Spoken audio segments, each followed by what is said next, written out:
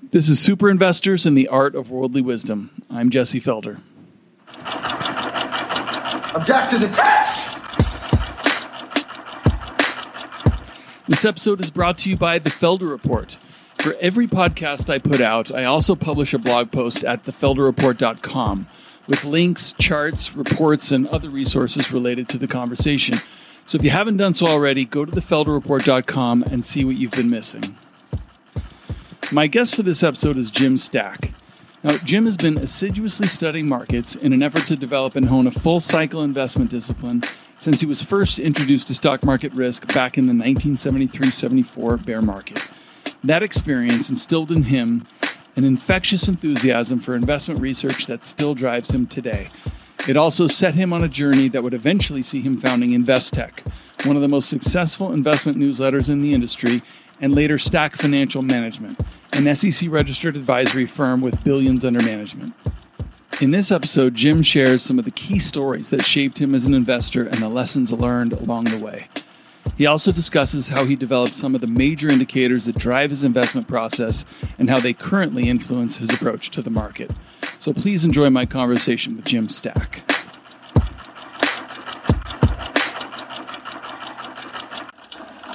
Ever wonder why fund managers can't beat the S&P 500? Because they're sheep. And sheep get slaughtered. Jim, welcome to the show. It's great to be talking to you, Jess. Well, we're sitting here in your gorgeous new office in Whitefish, and the first thing that, I got to ask you is, how did you end up here in Whitefish, a town of less than 10,000 people in northern Montana? Well, it's funny because I grew up in Montana, and Montana has always been a very, very fun place to live if you could get into the mountains and recreate. And I learned to ski here. I didn't grow up here in Whitefish. I grew up on the east side, but I learned to ski here at Big Mountain at the time when I was 5 years old. And all they had was a rope tow and a T-bar. And my gosh, I think they have 30 lifts today. But it was one of those things where you got out, you got into the backcountry, you learned to fish. You had bear encounters before people feared bears, and you just learned how to deal with it. At the same time, when I graduated from college out of my undergraduate degree was in Montana State, anyone who wanted a good paying job had to leave Montana because there were no really good paying jobs unless you went to work for example, for an oil refinery or something. So I went to work with IBM in Boulder, Colorado in research and development. And from there back to here was kind of a convoluted series of circumstances that just worked out. I loved being at IBM. I loved the company back in the 1970s. It was the bluest of blue chips. And my indoctrination in the market came while I was at IBM in 73, 74, which I'm sure we can talk about. Yeah. It was very painful. And I decided after that the stock market was not a fair game because I'd gotten burned and I was, supposedly very, very bright. So by the late 70s, I got to know some of the people out there who were the top analysts nationally and making very, very good names from themselves.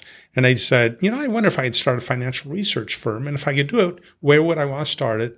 And my mind immediately went back to Whitefish. Yeah. And that's what led to that great big leap of faith and trial and tribulation that I knew I had a chance of making it, and if I didn't, I'd have to pull the plug in 2 or 3 years and then go back to engineering at one of the major firms nationally. Yeah, well, it's neat that you decided to start the firm here. I mean, I can confirm independently firsthand that this is a special place. I spent the last couple of days going through Glacier Park, and we did see a grizzly bear on right next to the road. They're surprisingly more common than you think. Yeah, and we saw some bighorn sheep right up there at the top of Logan Pass, and I went fly fishing yesterday. It can't be very hard to recruit people to come live in Whitefish. It just seems like a wonderful quality of life here. Yeah, generally the people who come here are making a decision for the quality of life. Yeah. And the advantage today is you are seeing more firms like ours that moved back here or started here on an entrepreneurial basis and have found a footing and a very stable footing and can offer very, very good paying jobs here, outside the service and tourism industry. Yeah, it's one of the things that, I think it's a theme among people that I've been speaking to since I started my road trip, is that they found a wonderful place to live and they've realized, you know what, I can live anywhere I want to be. So whether that's Vail, Colorado or Coeur d'Alene, Idaho, Sun Valley, and now Whitefish. It's a little bit different and a lot easier today than it was when I first made the move back in the early 80s and when we first built the offices on Whitefish Lake at the time in 1986 and 87. I remember all of our data feed had to come in through a 12-foot satellite dish that was on the top of the house. Wow. And whenever it would snow, which is quite often in the winter, you had to get up there with a push broom with a 20-foot extension handle to clear the snow off the dish on top of the house. So one winter the snow was so deep that you just walk down the roof and step right off onto the snowbank. So it became easier that winter to keep the dish clear. But once the internet came in, and you started having, even over the phone lines by modem, you started having more communication. It made it a lot easier than trying to do it by satellite transmission. Right. Well, I want to go back to your time at IBM, because I know you have a background in engineering and worked for IBM in a previous lifetime. What was it like to be on the cutting edge of technology, really at the dawn of the computer age? Well, it was fun. This was before any of the PCs. The first PCs didn't come out until the time that we were actually starting the company in the early 1980s. In fact, we kind of grew the company on the first PC, and then there was the AT, more advanced. And man, those floppy drives, each drive was, when they unveiled the new one, it could hold so much more data. I could remember when over 100,000, bytes, it was like, wow, that's huge. Today, that would be a fraction of a microchip on a memory stick. Right. But development with IBM was fun, and I traveled around the country. I was a project manager leading a team in development, and it was challenging, but it just didn't have that quality of life. I wanted to be really in the heart of the mountains. I wanted to be back in a place like Whitefish, and starting a financial research firm was the opportunity to do it. And I looked at other people who were doing it, more notably Marty Zweig, of the Zweig forecast. Of course, he's passed away now. And Norm Fosbeck with Stock Market Logic, one of the stalwarts of the analytical phenomenon. Basically taking more of an engineering approach, taking it to the stock market and say, okay, instead of just making blind forecasts, are there tools out there that can work and those that can't? And that's when I really got really enamored with analysis in the market, because I could do my own programming. And we did a lot of our own development. It was hard getting data at that time. The way we learned about when we started the firm, Investec in the early 80s, the way we learned the most, we would go down to the university libraries. There's one in Bozeman, one in Missoula, and we would hire graduate students and go down in the basements, in the archives, in microfiche, microfilm, and actual periodicals. And we had taken a wall chart and said, I want to learn about the tough times. I want to go back and learn about that 73, 74 bear market, where I got my clock cleaned as a bright young engineer, very cocky young engineer, I admit. And it was very humbling and humiliating and very valuable. It taught a respect for risk. But then there was also the 68, 69 bear market, what is known as the go-go fund era. Right. The washout of Gerald Sy and all the funds. There's a lot of parallels made between him and some of the fund managers today, the speculative fund managers, and the 66 bear market, and all the way back to 1929, the 29 to 32 phenomenon that led into the Great Depression. What caused it? What triggered it? what were the warning flags ahead of time? What was it like at the top? We would actually get into the magazines. That's what we did in the libraries. We would have the research students go back and photocopy or make an image of the microfilm of any financial articles out of those magazines. Business Week went back and U.S. News went back, and there were some other archives that went back that don't even exist today. But by making our own physical library of those major bear markets, we came back with files and files full of these articles. So then once we got back, then we could go back and live that bear market as the average person on the street would live it. Right. Read what they're reading, see the assurances, most often false assurances that we were not going into a recession and that it was just a correction, not a bear market, and watch and overlay this with some of the data that we had compiled. We'd compiled a lot of the technical data back into the early 1900s for the Dow and New York Stock Exchange. And we also had compiled monetary data from the Federal Reserve going all the way back. So we could look at interest rates, look at the market, look at breadth, look at leadership, and say, okay, were there warning flags? Well, let's try running analysis on this. Let's look at new highs and new lows, which the data only goes back to the early 1960s, but still understanding how that data unfolds in a frothy topping market is invaluable. There's no holy grail on Wall Street. You learn that very early in analytics or if you're a market analyst or a market technician. There's no single indicator that's going to be right all the time. It is a weight of the evidence. And there are certain tools that are far more reliable than others. And I'll be honest, the one thing I learned very quickly in taking all my, knowledge from IBM research and development and trying to apply it to the market, the thing I learned very quickly is that what's really valuable is learning what not to pay attention to. And that's probably 80% of the stuff out there.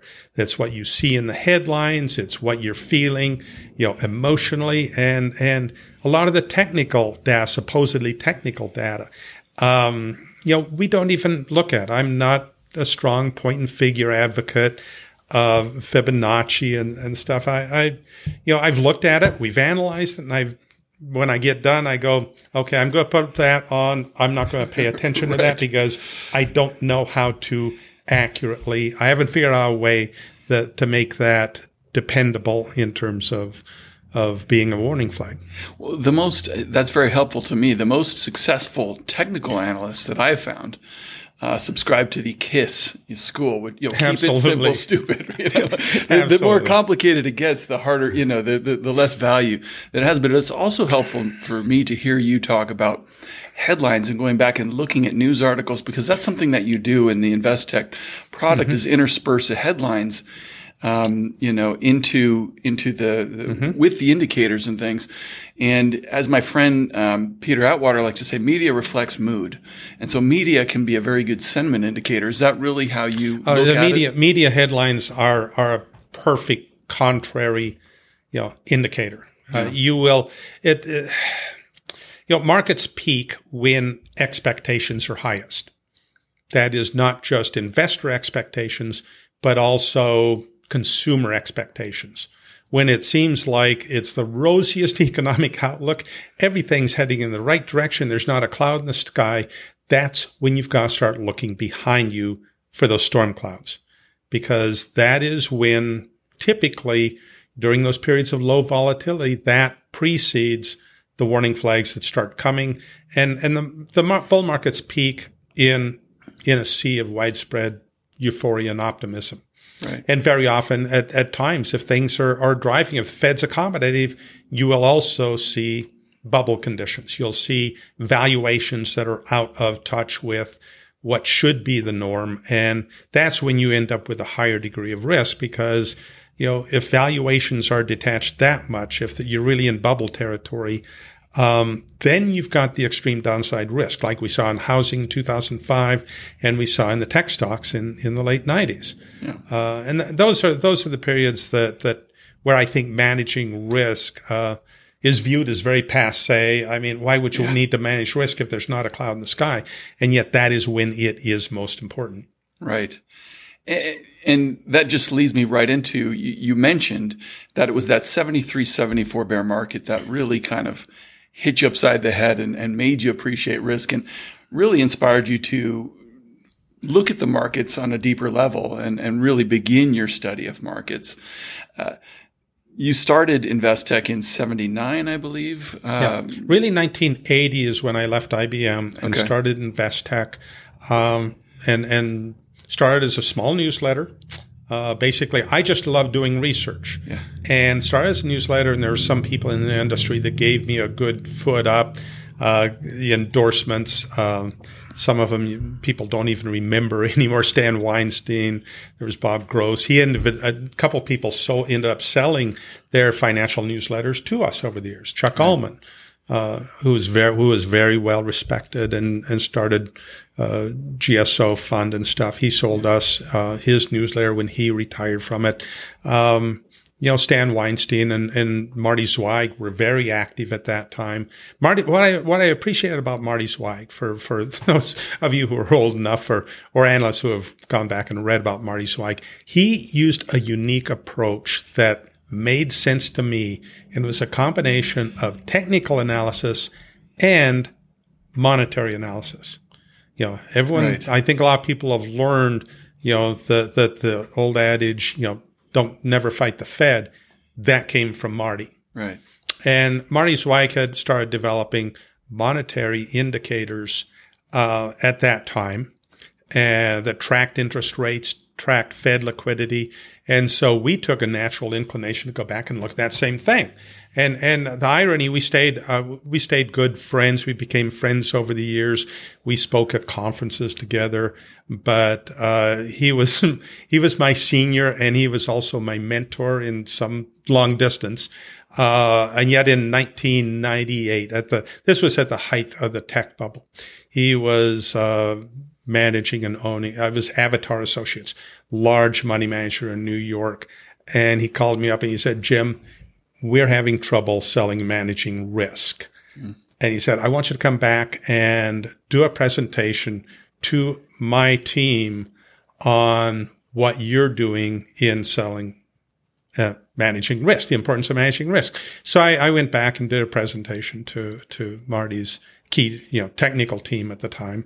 I think Liz Ann Saunders, who's the chief market technician with Schwab, I think was there at the time too. Yeah.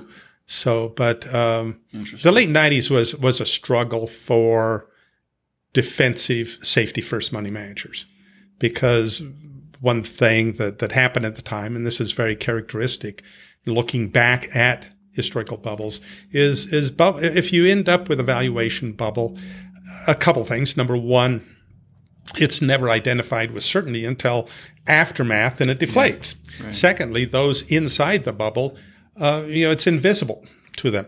Right. And don't try to get in an argument, because you're going to lose, because the market's going to keep going higher and you're wrong until it unwinds. So, the difference between just a highly overvalued market and a bubble is a subtle one that is really only defined in the aftermath, looking back and saying, how far it fell afterwards. Of course, when the NASDAQ fell over 80%, as a result of the tech wash out of the late 90s, anyone who looks back and says, it was a tech bubble. What they tend to forget is that the S&P also lost 48%. Right. That was a big bear market if you weren't prepared and if you weren't defensive for it. Yeah. Well, clearly you have a focus on risk management, and in this day and age of, I call it the era of passive investing, right? Your methodology seems like a deeply contrarian thing. Like you said, managing risk right now is not a popular thing. It's a difficult sales pitch for people who thought, I just put all my money in the stock market and S&P 500, and I don't have worry about it. Chase the latest hot investment. You know, and you see this in the trading out there. You see it in the speculation. All of a sudden, you'll end up with a day when when the blue chip indexes are down and the Nasdaq's up 1.5%. It's like, everyone's stampeding into the same stocks. It makes me more nervous about today because we're in the 95th plus percentile in terms of valuation in almost any way you look at this market. Yeah. This is a very expensive market. Yeah. That doesn't mean that we've seen the high. I don't necessarily think we have. But it does mean that if you're going to invest, you need to be careful. And that means be selective. Don't go after the maximum returns. And that's a message that doesn't sell today. We're doing very, very well. We just crossed 1.6 billion on our money management side, the SFM or Stack Financial Management that we incorporated in 1994. The research side, on the Investec side, we basically are focusing on the facts, just the facts. Yeah. And what are they telling us about this market? Right. And that's the interesting part. That's what we did in the late 90s to get through the tech bubble. We were too defensive too early. We were recommending too high of cash, because we didn't know how to play in the bubble. And that's when we did a lot of our historical research. Yeah. We bought we bought all the books, Manias, Panics, Crashes, and the Great Crash and the Go-Go Fund era. And we learned about all of these past peak areas, the psychology, what carried it. And it really tied in with our technical analysis at the time, it really identifying that the warning flags very often are the same in terms of psychology, in terms of breadth, in terms of leadership. And they're not always all present, but most of them are. And what you have to do is try to watch for them and train yourself to be disciplined, to avoid the emotions and stay with what your technical gut is telling you. Yeah. And so I want to dig into some of these indicators specifically. But first of all, before we get into any of the specific indicators themselves, where did you find a lot of these things and how did you test them? I guess I'm most curious to know, how do you separate the valuable ones from the ones you ignore? And how do you synthesize the indicators into an overall investment framework? Well, there's several ways you can look at indicators, and you'll see a lot of these things tossed out. Like, as I said, you'll see point and figure, you'll see Fibonacci series or Elliott wave, and you'll see, volume analysis and stuff.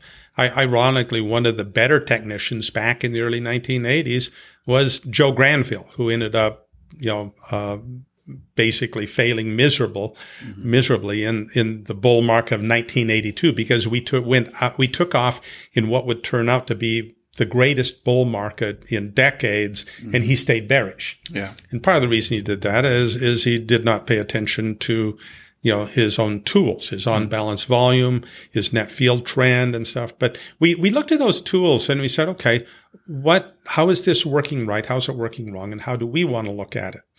So, and one of the books that we really liked at the time was Stock Market Logic. You can still buy it out there on Amazon in reprint. It's like in its 34th reprint from Norm Fosbeck. But it basically has all these chapters, and each one looks at different tools, short sales, advanced decline ratio and stuff. And so we would look at those and we say, okay, what do we want to get in and analyze? And let's go back and look at what these different tools were saying if we get the data and run them through the major peaks. In other words, I didn't want to go back and study the bull markets. It's easy to invest in the bull market. Right. I wanted to study the bear markets, and particularly the market topping process before the bear market. How would you know, how could you determine that you should be building a more defensive cash reserve? And something I learned from my experience in 73, 74, and as we ran the research firm in 1980 forward, because we have over 40 years with Investec research, I learned never get frantic about the market. Never get panicked, that you're being left behind. Mm-hmm. Profit opportunities always come around again. Right. And what you want to do is, number one, make sure that you have the cash available when you get to those best buying opportunities of a decade, which we certainly had in March of 2009 at the depths of the Great Recession. But the other thing is make sure that you don't lose your hard-earned capital. Mm-hmm. In other words, I think one of the fallacies today is investors think, well, you can't time the markets, so just stay invested all the time, no matter what.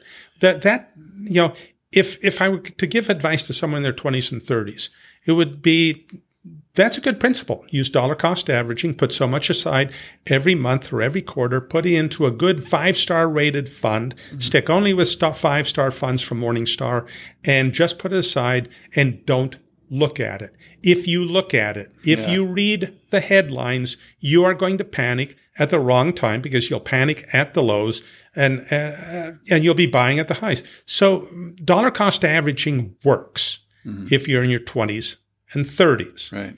Once you have an established portfolio that's 6 figures or even 7 figures, and then those incremental contributions every year, your dollar cost averaging that you're putting in, are very small compared to the size of the portfolio. Right. That's when, if you ride through big bear markets that can lose 50 or more percent of your portfolio, they hurt. Yeah. Because if you lose 50% of your portfolio, it takes 100% gain to get back to even. Right. And so basically our research services, Investec, appeal more to investors who are more seasoned, that have over 20 years experience. I think 80% of our subscribers, we did a broad survey and we got a phenomenal response last year.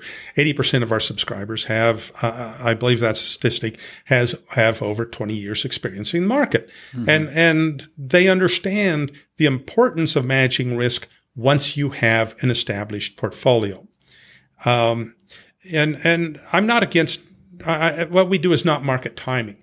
It's basically saying, here we are. If you ignore the pandemic panic last year and you go back to from March of 2009, the last really major market low, would you have the same investment strategy today in this frothy, extremely overvalued market as you would back in March and April 2009 when valuations were at their rock bottom?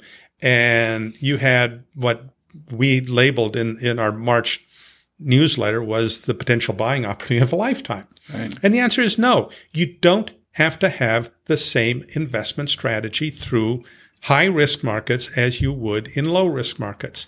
This is a high-risk market. Cash management and risk management are more important today than they were, in 2009 or even 3 years ago. Yeah. And I think the truth of it is investors might call themselves passive buy and hold, but history has proven that they're all market timers. They just time very poorly. Right? It's like Mike Tyson said, everyone has a plan until they get punched in the nose. Exactly. And investors today are, I think a lot of the new investors, they are buy and hold and they are buy the dip. Yeah. And until they get really punched in the nose. Well, until we go into the next major bear market. And all of a sudden they're down over 20%. And that would probably be the early stages of the bear market. And every dip that they've bought just ends up going worse. And that's when, the headlines start getting worse. Mm-hmm. And the headlines are always the worst at the market bottoms. Right. And that's something investors do not realize. I remember the headlines that appeared in the 73, 74. In fact, that was one era that we did a lot of our archival research in the libraries because I wanted to see what I could have done differently. Yeah. And by the time you got to the end of 1974, now keep in mind, we'd been in a 2-year bear market. And in October of that year, they finally came out and announced that we were in a recession and backdated the starting point by over 12 months. Right. In other words, we're at the bottoming process of the biggest bear market since the 1930s, and it's not identified that we're going into a recession until the end of the bear market. And then the headlines appear. Now even nations are in danger of default. And a favorite slide I like to put up at conferences and say, you think you're a buy and hold? Let's suppose you've lost 50% of your portfolio in the bluest of blue chips. And if you're in small caps, you've lost far more than that. And then you're seeing these headlines. And I put up those headlines that appeared in October, November of 1974. And the look on their faces was, wow. Yeah. I never thought about that. Yeah. Most investors, and this happens particularly with people who have larger portfolios and are losing money they can't afford to lose. Mm-hmm. The decision to step out near a market bottom is not an emotional one. It is the most objective decision of their lifetime because they've lost more than they could afford to. In bigger bear markets, they may have lost half, even in the blue chips. And then they see these headlines that the worst is yet to come. Yep. And they say, I can't afford to lose more than I've already lost. Right. Same thing happened in 2009. And the market peaked in October of 2007. Right. Now, keep in mind in this last cyclical peak, and this was the housing bubble peak.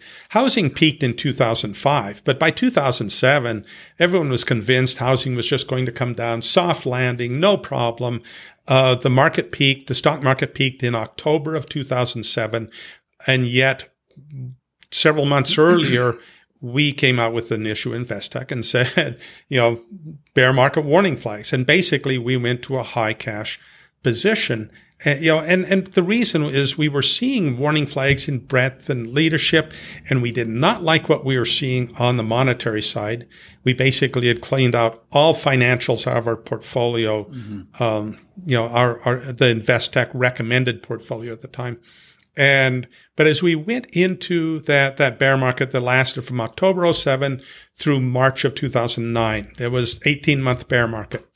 The bad headlines didn't appear until the fourth quarter of 2008. Yeah. By then, once again, it wasn't identified until a recession, until the fourth quarter of 2008. Starting date was backdated back to the fourth quarter of 2007, exactly like 1973, 74. Yeah. I'm going, wow, history does repeat itself. Yeah. And then the headlines started getting far worse. And the headlines, again, it's another set of those headlines that I love to put up in a presentation when I go and speak at a conference. Those headlines in the first quarter of 2009, when major indexes are off, the Dow was off 58%. From its high. And then you see those headlines. And they were projecting that the recession could run for 4 years, one of the headlines. And try to imagine yourself as an investor, and you've lost that more than you thought, more than you can afford to. And then you're seeing the headlines that it's going to get a lot worse, that we have just started, that we've just entered a recession, even though they backdated the start to a year earlier. And that's when it's tough to hold the course on a buy and hold. Right. It's easy to hold it through the first half of a bear market, or even the first 2/3. It's when you get in that last third of a bear market, and then all the headlines come out, and you're looking at a portfolio with losses, and you're saying, this isn't much of a decision, and I really don't like any of my alternatives. Yeah. So managing risk becomes more important as you age.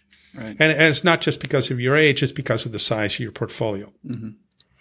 Well, it never ceases to amaze me how that sentiment plays out in real time as you're going through. You always think of the sentiment cycle, but when you actually live through it, and I'm thinking of that 2009 bottom where people swore off, I'll never buy another stock as long as I live. Yeah. 2012 in real estate, I'll never own a home ever again as long as I live. I'll rent for the rest of my life. Oh, yeah. That's the sentiment.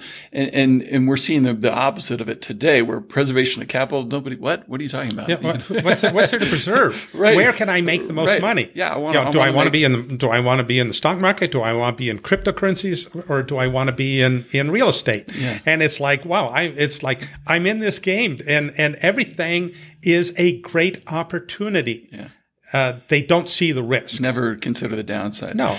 So I want to come to one indicator in particular. You said a moment ago that there is no holy grail, but maybe the next closest thing for you apparently would be your negative leadership composite. It seems to play a very important role in your overall asset allocation model. Can you break this indicator down for me and just discuss why it's one of the most important ones you follow? Yeah. When you look back historically, we've looked at a lot of tools, and a lot of the tools on and off Wall Street are based on sentiment. In fact, on the old Wall Street Week program with Lou Rukeyser, the elves, they're elves, which when Bob Newrock ran it, were not people, they were technical indicators. And, when those 10 technical indicators reached a +5, it would be, a great buy signal, or a -5, it'd be a sell signal. Yeah. And sentiment, majority were sentiment indicators, and they failed miserably at the 87 crash. Okay. That's a whole story in of itself. But we've done a lot of study on sentiment indicators. They don't work very well. Because they never peak at the same level twice. And when they do peak, they start moving in the opposite direction and telling you just the opposite of what you should be doing. The tools that we have found that work, market breadth. There's various ways of measuring breadth or participation and divergences. But the one you asked about was leadership, negative leadership composite. We have data going all the way back to when the exchange started releasing it, high-low data on the New York Amex, and NASDAQ, back to those shorter-term periods.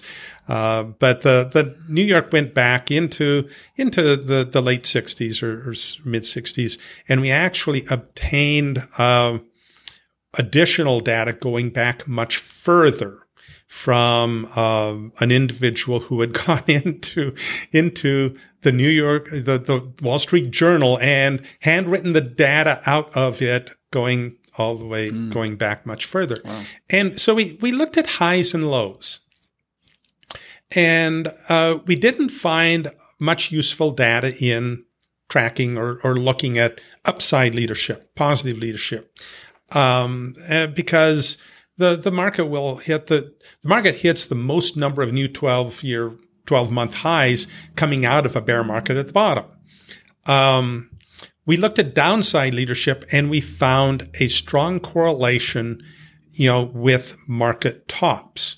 When you see, breadth and depth of the new lows increasing as the market is at new highs, new 12-month or longer highs, when you see downside leadership increasing, it means two things.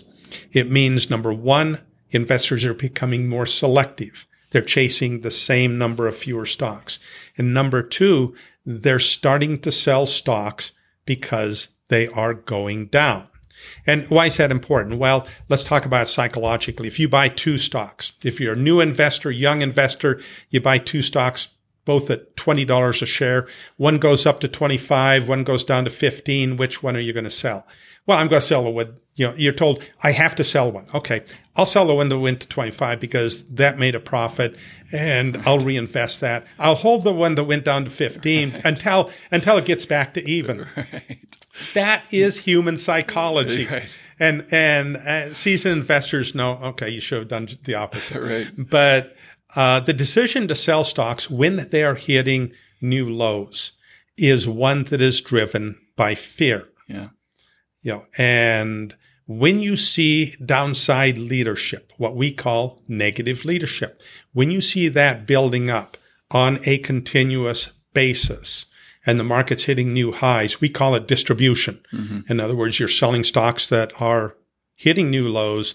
I want to get rid of them out of, you're being forced to out of fear. It shows distribution. So we look for that downside leadership as an indication of a high risk market or potential market tops.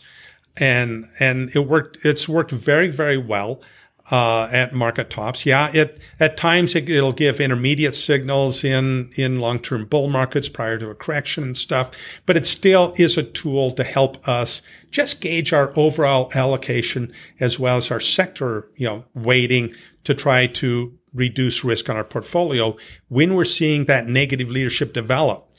Conversely, one of the more valuable messages from that negative leadership is when it completely disappears. Yeah. If downside leadership completely disappears for an extended period, you're launching a new bull market. Yeah. We went through the pandemic last year. This is a perfect example. We went through the pandemic last year. Market peaked in February, bottomed, I think it was March 19th. By the time the market peaked in February, we were already defensive. We're not as defensive as we or anyone else would want to be, but we were building up substantial cash in our investing model portfolio. And over on the money management side, separate company, SEC regulated, we were, SFM was building up defensive cash reserves for our clients prior to the market peak in February. We went through that March bottom, and that was the fastest bear market in Wall Street history. Yeah. We went down to a 20% decline faster than any time. At the same time, of course, the NBR just came out and said it was the shortest recession in history. And, by the way, the NBR just came back out and declared the end of the recession, to April of last year, over a year ago. Now, does this start bringing back memories of the late 90s and 1973? That's the way it works. Yeah. You have to realize you can't go by headlines. Yeah. So many people, tell me if you start talking to them about bad breath, I would say, okay, well, if the economy goes into recession, then I'll get, conservative in my portfolio. By the time you see a headline, the economy's going into recession, the majority of losses are going to have already been encountered in the bear market. Anyway, back to coming out of the pandemic last year. By as early as April, May, we saw a complete drying up in our negative leadership composite, and it built what we call a bullish selling vacuum. In other words, there was a total absence of downside leadership in the market, and it said, okay, it was scary emotionally. It was scary headlines. It was scary pandemic. No one knew when we would have a vaccine or even if we would have a vaccine. But we're seeing such strong bullish signals that we were incrementally taking our allocation back upward. Yeah. And we saw one very strong bullish selling vacuum, and then we saw another one appear in the fall again. And both of those we used as opportunities to incrementally increase our allocation, not back up to, extremely high levels. In this kind of a market, I don't feel comfortable above an 82% invested position. That cash reserve allows me to sleep at night. On the SFM side, it allows clients to sleep at night. In contrast, when we came out of the March 2009 bottom, which was truly one of the most oversold extremes in Wall Street history, by July of 2009, we were over 95% invested. And that was within the first 3 to 4 months of that bull market. You gauge your investment allocation and you gauge your sector weighting. Which sectors do I want to be invested in based on risk? When you're in a high risk market like we are today, we're steering away from the highest risk sectors. If this market keeps going up, we're going to underperform. That's okay. That's not going to, I'm not going to apologize to our subscribers for it. And Investec, SFM's not going to apologize to their clients, because that's what we do. We are managing risk. And this is a high risk market. Valuations are very high. We're not playing in any of the highest risk stocks. We do have some that are doing very, very, very well. Yeah. On the money management side, on the SFM side, we hold Microsoft. Yeah. And we keep selling incrementally. It keeps, because it's gone up so much. We've had it's a 10 bagger, almost from when we bought it back in the start of the bull market. We keep trying to sell it down a little bit because, it just keeps going up. But, we know that it's going to be, along with the Facebook, Amazon, Netflix, Google, they're going to be some of the bigger losers in a bear market if we go into a bear market, because Well, two reasons. One, in most cases, their valuations are very high.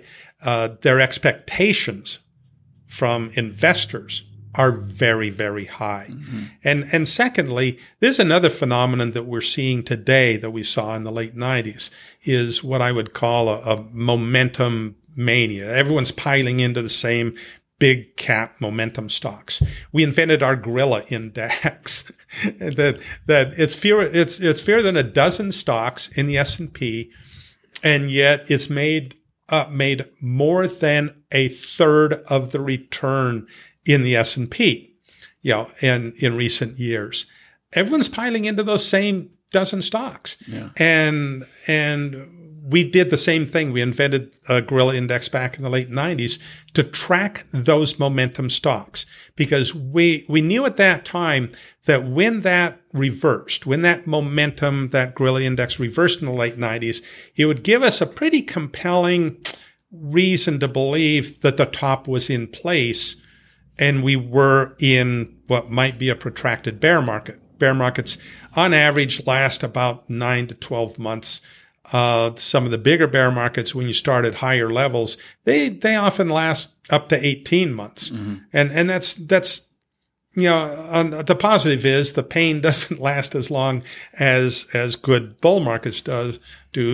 That's the good news. Yeah. The bad news is that whether it's 9 months or whether it's 18 months, the downside losses can be very substantial. Yeah. Well, I'm glad you brought up the custom indexes that you use. That was the kind of the next indicator that I wanted to ask you about.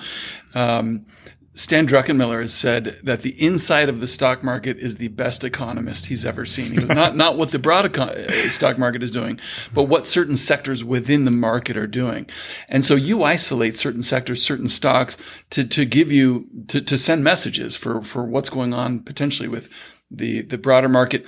Can you talk about some of these custom indexes? Yeah. You mentioned the gorilla index, but you have the gorilla index. They're basically momentum stocks. They're the big cap momentum stocks, and it's still up there near new highs.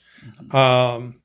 And when that reverses, you go back to the tech bubble, and we had a similar gorilla index. Some of the stocks are the same stocks that we've identified today that are the momentum stocks. But we knew that when that peaked and when it reversed and we saw it break all support levels, which it did by the third quarter of 2000, within 6 months after the peak in that market, we knew we were heading into a protracted bear market. Mm-hmm. And we were very defensive at the time.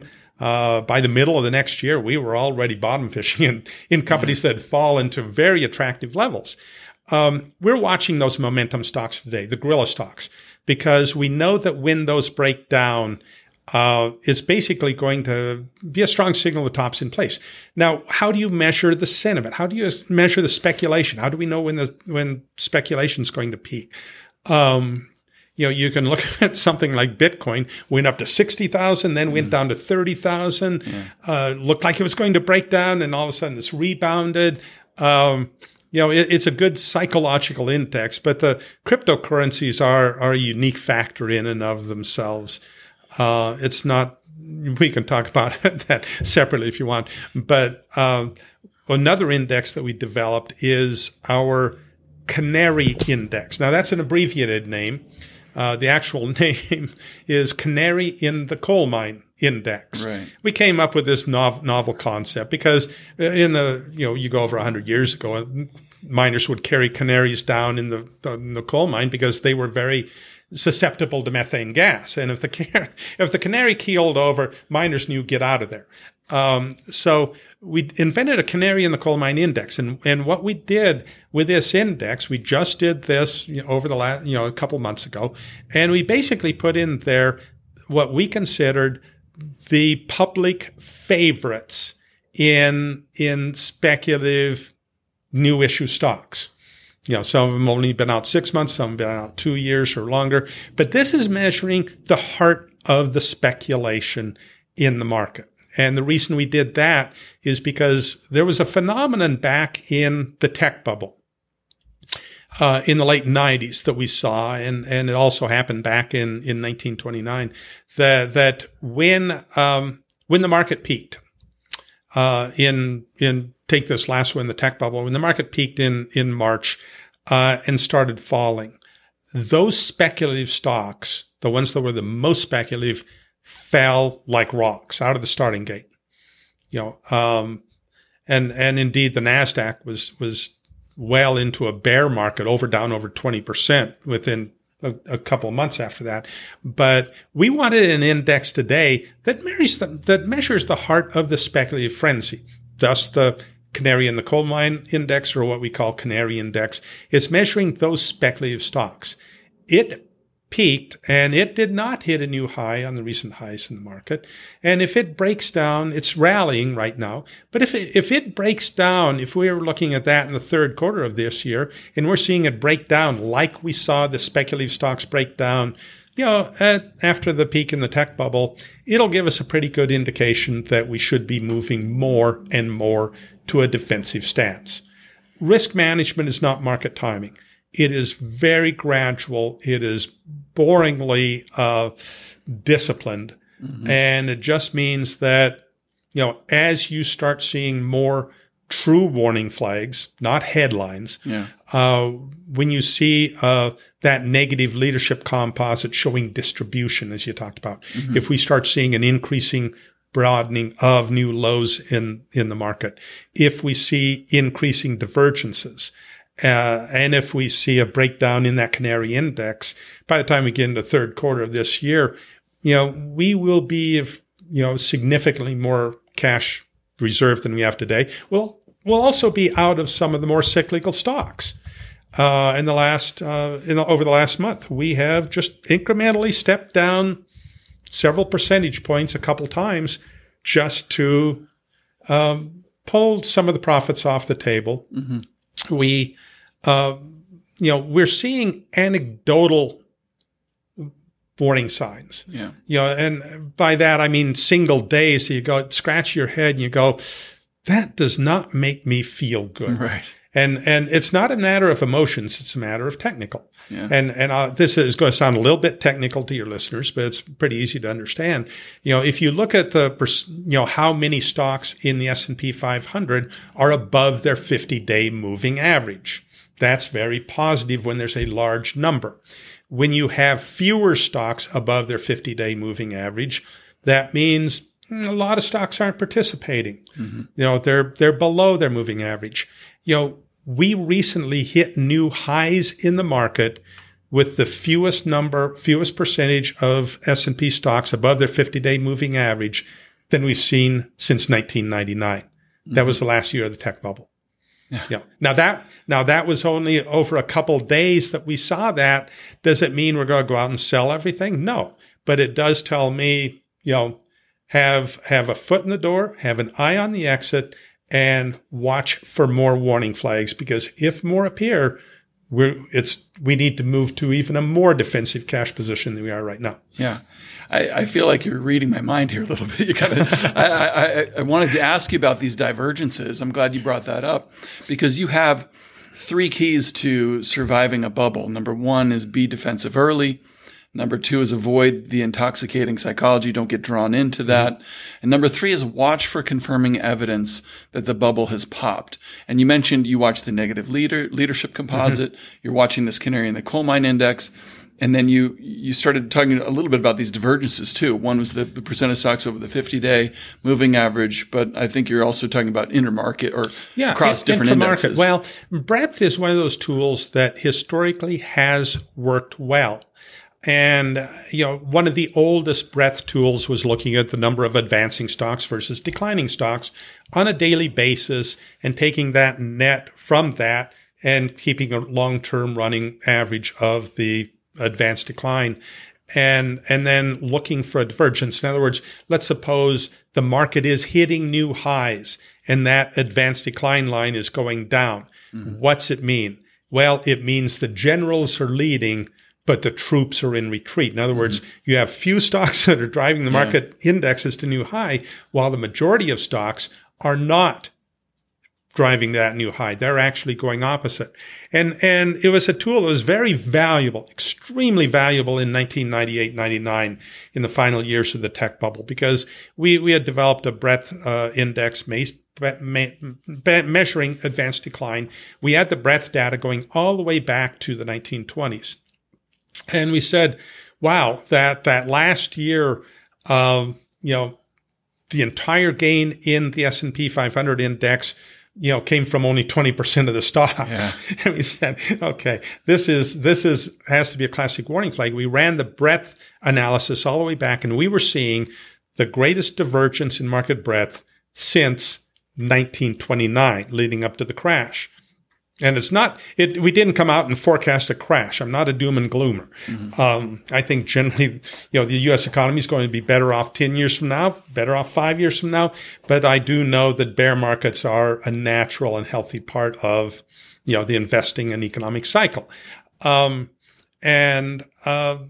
you look at today, one of the difficulties in looking at breadth, particularly when you look at advanced declines, is when the exchange, and again, this gets a little technical, so I'll make it really simple. When the exchange went to decimalization, in other words, stocks trade on the penny instead of an eighth of a point, or a quarter of a point, like they did back in the 90s, 80s, 70s, and so on. They did that just after 2000. When the exchange went to decimalization, we saw a change in breadth characteristics that we're still running analysis on, trying to figure out, okay, how can we develop a good breadth tool that is going to be reliable in identifying whether this is a top we're in. And we're planning on introducing a new breadth indicator, but we want to do some more work on it. What you can look at today are divergences, and that's another classic characteristic. Dow Jones Utility Average tends to be very interest rate economically sensitive. It is one of the best indicators that you're seeing divergence when blue chips hit new highs, the utilities do not. The transports, think of the transports as also an economically sensitive index. And so if the blue chips, the Dow, S&P, or even the NASDAQ, the technology index, is hitting new highs, and utilities are not, and transports are not. And ironically, the Russell 2000 is still a ways below its all-time high.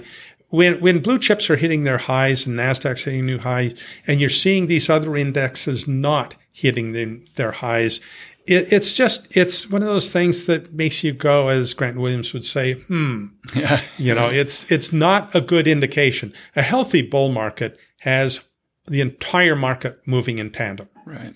All indexes are moving up together when, not necessarily all hitting new highs on the same day, but the growing number of divergences that you see in other indexes or internally in breadth, and that's why we developed our Canary Index and our Gorilla Index, the speculative index for the Canary Index, and the big cap momentums in the Gorilla Index.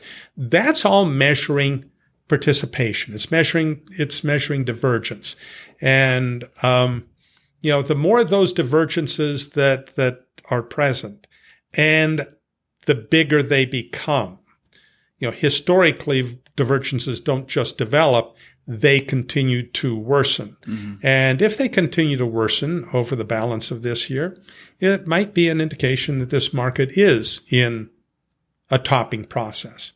What's unique about today's market is, and particularly with respect to past market tops, is you have, basically the Federal Reserve still adding, 180 proof to the punch bowl. Mm-hmm. And that makes a unique environment where, in spite of the extreme valuations, in spite of, some of these anecdotal technical warning flags that we're seeing, the monetary is still very, very supportive of the market. That doesn't guarantee that, we're not going to have a bear market, right. But it means that this is perhaps, the most interest rate sensitive market in our lifetime. Right. And that's something that investors should recognize. We're not going to have to see the Federal Reserve raise interest rates 2, 3, or 4% before it wreaks havoc on Wall Street. It might take only as much as the Federal Reserve starting to, announce that they're going to stop buying bonds, and we could have, another panic attack, more of the kind that we saw, in the midpoint of this long economic recovery that we saw from 2009 up until the pandemic. Right. And so let's imagine that your Canary Index breaks down, negative leadership starts showing distribution to an extent where you would feel comfortable taking down risk even further. What would that look like in terms of an equity allocation? Well, in our most defensive mode today, we will increase cash to 45, 50% of the portfolio. Mm-hmm. And right now we were about 82, 83% invested. We've cut that back to now we're 77, 78% in the last few weeks.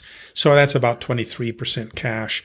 That's still fairly heavily what I would say fairly invested in terms of the market potential right now, considering what we're seeing in terms of what might be future developing or current developing warning flags. If those increase, the key is to step out of the most speculative stocks, the biggest cap momentum stocks, because they fall the farthest. The ones that are most overvalued, bear markets are the great normalizer. They basically bring down the highest valuation stocks the hardest. Yeah. And the key is to not be in those.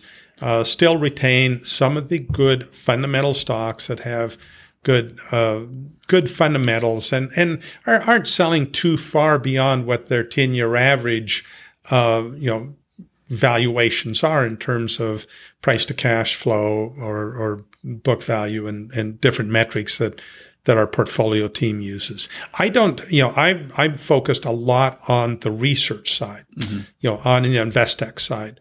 Over on the money management side, on the SFM side, our portfolio team, they all have CFAs. Yeah. I don't. I am not, yes, we did very, very well in recommending stocks back in Investec and, before we switched to ETFs in the Investec portfolio, about 15, 18 years ago, simply because we did not want to create a conflict with our money managed accounts. Our portfolio team over on the SFM side manages in individual equities, which I tend to favor for individual investors if they have the time and the wherewithal to do their own vetting of those individual securities. It's more like using a rifle approach than using a shotgun approach when you buy an ETF, because when you buy an ETF, you get the bad components or overvalued components of that, that exchange traded fund along with the ones that might be the most attractive. Right. But I think it's an important point to make that not only through your overall allocation are you using, risk management or becoming more defensive potentially, but you're also, with that allocation, you're becoming more defensive by favoring defensive sectors. Yeah. What drives the sector allocations? Well, the sector allocations, we tend to look at where we are, not just in terms of the economic cycle. This is a mature economic cycle. Now you might say, well, wait, we just came out of recession last year, that 2-month recession. The pandemic was what I would call a warning shot across the bow of a 10-year bull market. Yeah. It was a panic plunge, and then this panic buying as, both the Federal Reserve and Washington brought punch bowls to the party and spiked them. Yeah. But what you're looking at today is a mature economy, and we're seeing that in the inflation pressures. So we want to look for sectors that are not going to be impacted if interest rates start to creep upward, with or without the Fed's blessing. The Fed can control short-term rates. They can't necessarily control long-term rates. And if we were to see 10-year Treasury, yields start to climb back up toward 2% or above, it's going to start taking a big toll on interest-sensitive stocks. So we're tending to avoid those that are going to be impacted by high inflation. All of our analysis we put in recent issues tells us that inflation is a lot stickier than what the Fed is telling us right now. Yeah. In fact, one of the Federal Reserve regional banks has its own stickiness index that is telling us that inflation is stickier than what Jerome Powell is telling us, the chairman of the Fed. We are leaning toward those sectors that tend to benefit from mature bull markets. The energy sector is one that we recently incrementally increased position in because I think as the world emerges from pandemic, assuming that Delta variant doesn't take all of us backward, I don't think that'll be the case, but we're going to see a continuing demand for energy. And so we are maintaining a decent allocation there. We are trying to avoid areas in the financials that are going to be the most sensitive. Historically, it's some of the other sector analysis we've done has gone back and looked at markets, bull markets, which sectors do the best coming out of the market bottom, which ones do the best in the mid stage of a bull market, and which ones do the best or hold up better in a mature bull market. Ironically, energy is the one that has the best batting average and the best gains, and the strongest average gain, but also gains more frequently than others in that mature bull market. And one of the weaker sectors in that mature bull market is the financial sector. It certainly was at the last market top in 2000. From the housing bubble peak in 2005 until the stock market peaked in the third quarter, fourth quarter, actually October of 2007. Financial stocks did miserably, and we did not have any financials in our portfolio the last 18 months of that bull market. There are some financials we have in our portfolios today, but it's a sector that you don't want to be overweighted in. I also would tend to be very careful about the technology sector. I know on the InvestTech side, it's easier to do that with individual stocks. But on the InvestTech side, we changed our allocation in technology from basically an overall technology ETF, which is capitalization weighted, which means you have the biggest cap, the gorilla stocks in that ETF. We changed to an unweighted ETF. And by doing that, we reduced the risk in those big cap gorilla stocks. So if you go out and just search on unweighted technology ETF, you'll find a lower risk technology, ETF to invest in today than perhaps the S&P, technology and stuff. Well, yeah, I think it's a terrific point because there's a lot of ways to practice risk management, and it's not just your overall allocation. It's with these sectors and things. You've allowed me to take up a ton of your time already. I want to change gears before I let you go. We mentioned a little bit about Whitefish here, and I'm just curious to know, do you have any hobbies or passions outside of the markets that maybe you feel like make you a better investor? Yeah, we've have a hobby. We had a hobby. As I won't admit my age. You can go out and find my age on the internet. But both Lisa, who has worked in the company for 33 years, and I hired her into accounting and ended up marrying her shortly after hiring her, and we basically have co-built the company together as we brought more and more of our team on board. We had a hobby that made a lot of our subscribers nervous. We, at the time, I was a whitewater kayaker and she took it up, and we very, very proficient. We basically traveled the world. We would take a 3-week vacation. We went off and we kayaked the Biobío River in Chile before they dammed it. Yeah. We went over and did the same in Nepal. We were kayaking class 4 and class 5 whitewater. And we never told our subscribers. On the money management side, we never told our SFM clients in advance we were taking one of these trips. Because, the whitewater kayaking, class 4 or 5 water is not the safest thing to do. But as long as you follow all practical safety principles, it was very safe for us. Yeah. And I'll tell you, we did that for up until about 5 years ago. We were doing that all over. We did the Grand Canyon. We always went down to the Main and Middle Fork of the Salmon River in Idaho. We ran waterfalls in New Zealand. Wow. It was exciting. Yeah. But you did it safely. Right. And by that, I mean you knew what risks were acceptable and what weren't. Yeah. Yeah. Lisa was talking about we were coming out of Schaefer Meadows here in just outside Glacier Park, and we were doing self-support, just the two of us. And we came to a rapid called Spruce Park. It's well known for being a dangerous rapid, and I pulled out on the bank. I said, we'll have you pick your run. And she said, I don't see it.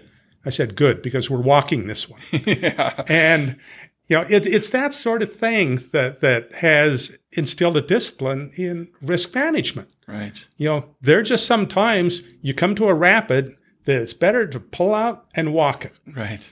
And the same is true on Wall Street. I don't think you have to go to an extreme 100% cash position. Yeah. We've done that twice in Investec. We did it in 1987 before the crash, and we ended up getting a lot of very, very favorable publicity. That's what put Investec on the map, was when Mark Hulbert of the Hulbert Financial Digest identified fewer than a handful of advisors who had gone to extreme cash. And we went to 100% cash prior to Black Monday.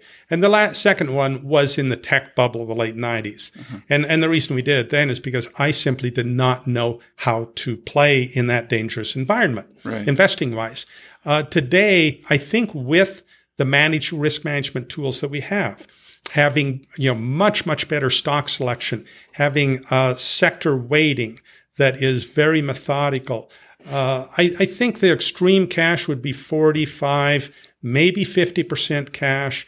But I think anything you do in life has risk. Mm-hmm. You go out on the highway, it has risk. If you pass on a double line, you're taking what would be called unacceptable risk. Yeah. We do this in everything we do in our life. Right. The whitewater kayaking was just a background that, I didn't really, make the parallel with my investment philosophy until, we'd been doing it for 20 years. I go, wow, it really has taught me a lot in how you manage, measure risk, and decide what's acceptable and what's not. Yeah, well, I can't think of a better metaphor for somebody who's spent his career trying to understand how to navigate bear markets safely through full cycle investing than, whitewater kayaking. It's a perfect metaphor. Jim, thank you so much for taking the time to do this. I'm a huge fan of your work. I recommend everybody go check out Investec. I've been reading it for a long time, and it's a fun read in addition to being very valuable to the work I do. So thank you so much for taking the time to do this. I'm grateful to you. It's been pure pleasure. Thank you very much. I'm glad to pull out some of those old memory cells, Henry. I'm going, wow, I remember all those days in the basement of the libraries. I remember doing all the research and scratching my head. And this market today is one of those head scratchers. We're in a very unique environment, and it'll be much more clear when we look back 3 years from now, what we're looking at today. Well, it was a pleasure to listen to those stories, and because I do think they add an amount of color to what we're going through today that I haven't found anywhere else. So thanks. Great. Thank you.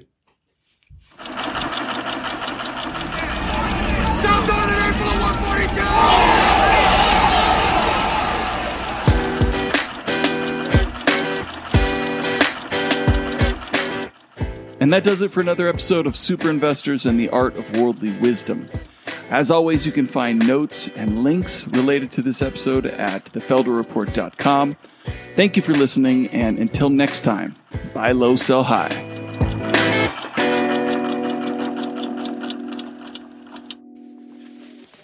Man looks in the abyss. There's nothing staring back at him. At that moment, man finds his character. And that is what keeps him out of the abyss.